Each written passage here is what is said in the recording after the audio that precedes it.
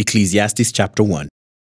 These are the words of the teacher, King David's son, who ruled in Jerusalem.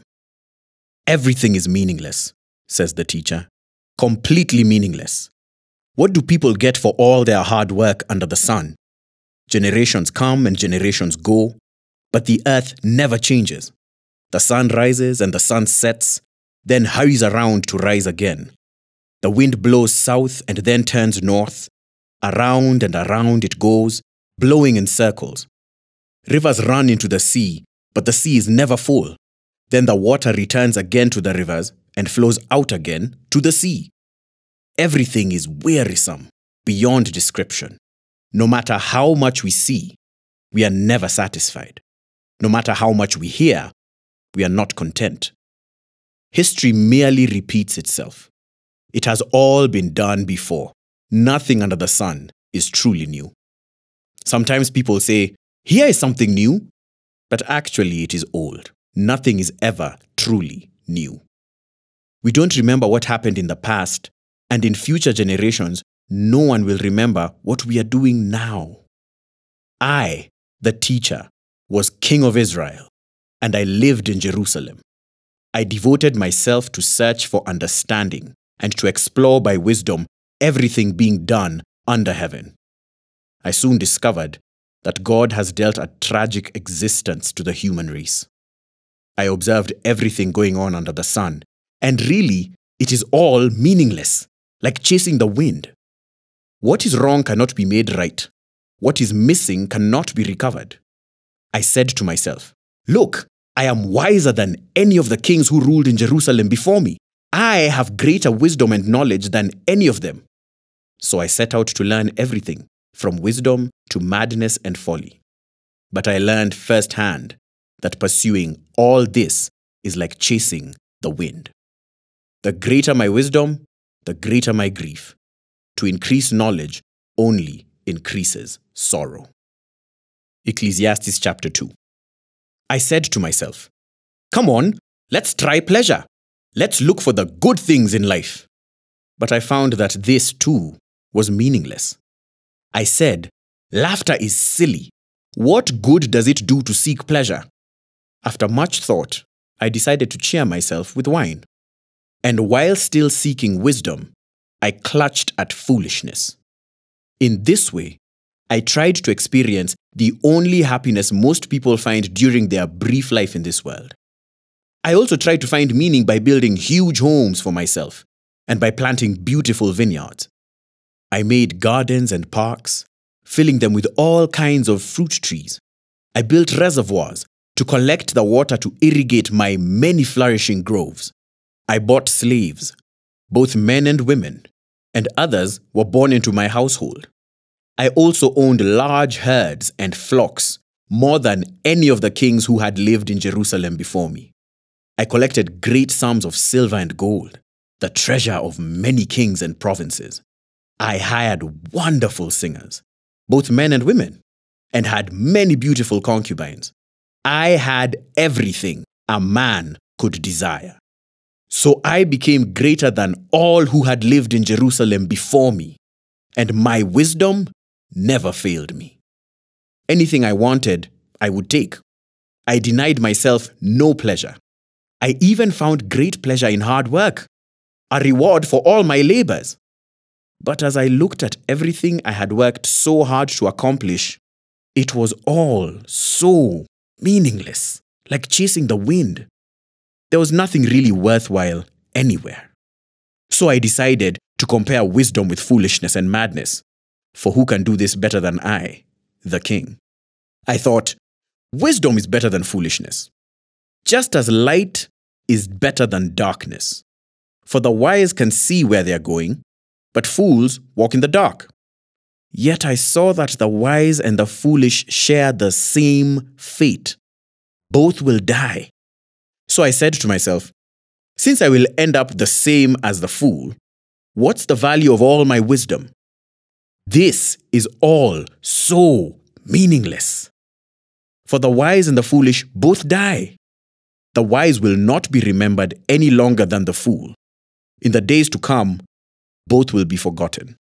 So I came to hate life, because everything done here under the sun is so troubling.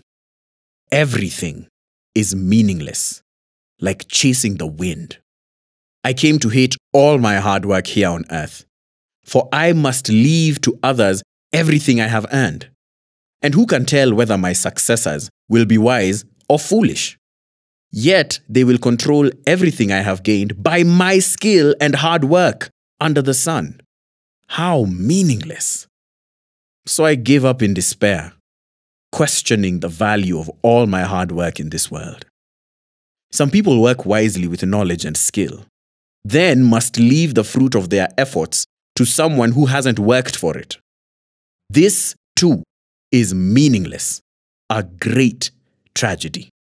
So what do people get in this life for all their hard work and anxiety? Their days of labor are filled with pain and grief. Even at night, their minds cannot rest.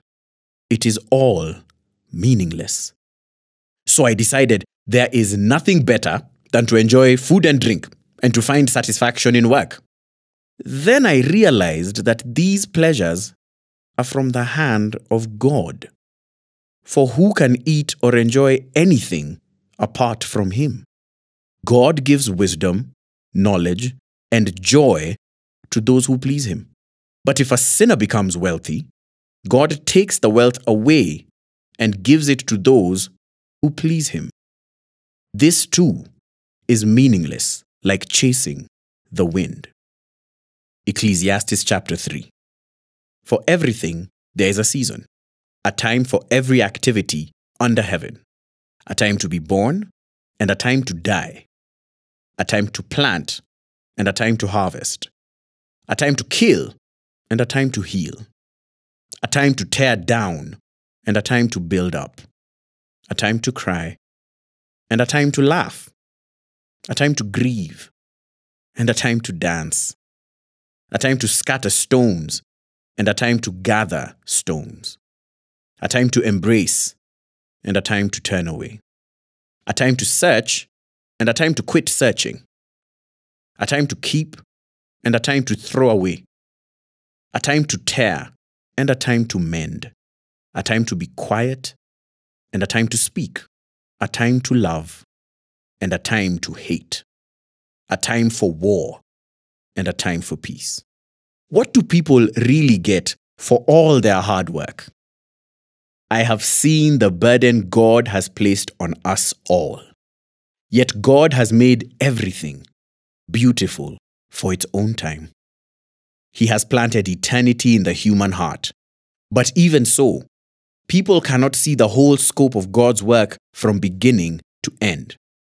So I concluded there is nothing better than to be happy and enjoy ourselves as long as we can. And people should eat and drink and enjoy the fruits of their labor, for these are gifts from God. And I know whatever God does is final. Nothing can be added to it or taken from it. God's purpose is that people should fear Him. What is happening now has happened before, and what will happen in the future has happened before, because God makes the same things happen over and over again. I also noticed that under the sun, there is evil in the courtroom. Yes, even the courts of law are corrupt.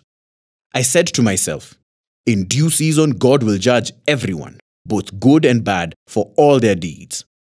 I also thought about the human condition, how God proves to people that they are like animals. For people and animals share the same fate.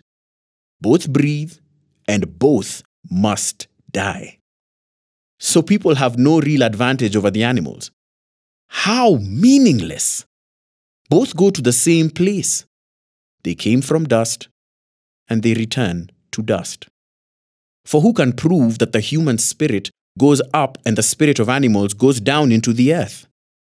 So I saw that there is nothing better for people than to be happy in their work.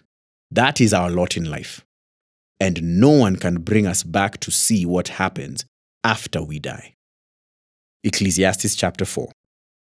Again, I observed all the oppression that takes place under the sun. I saw the tears of the oppressed, with no one to comfort them. The oppressors have great power, and their victims are helpless. So I concluded that the dead are better off than the living. But most fortunate of all are those who are not yet born, for they have not seen all the evil that is done under the sun. Then I observed that most people are motivated to success because they envy their neighbors. But this too is meaningless, like chasing the wind. Fools fold their idle hands, leading them to ruin. And yet, better to have one handful with quietness than two handfuls with hard work and chasing the wind. I observed yet another example of something meaningless under the sun. This is the case of a man who is all alone, without a child or a brother, yet who works hard to gain as much wealth as he can. But then he asks himself, who am I working for? Why am I giving up so much pleasure now? It is all so meaningless and depressing. Two people are better off than one, for they can help each other succeed. If one person falls, the other can reach out and help. But someone who falls alone is in real trouble. Likewise, two people lying close together can keep each other warm. But how can one be warm alone? A person standing alone can be attacked and defeated, but two can stand back to back and conquer. Three are even better, for a triple braided cord is not easily broken. It is better to be a poor but wise youth than an old and foolish king who refuses all advice. Such a youth could rise from poverty and succeed. He might even become king, though he has been in prison. But then everyone rushes to the side of yet another youth who replaces him. Endless crowds stand around him, but then another generation grows up and rejects him too. So it is all meaningless, like chasing the wind.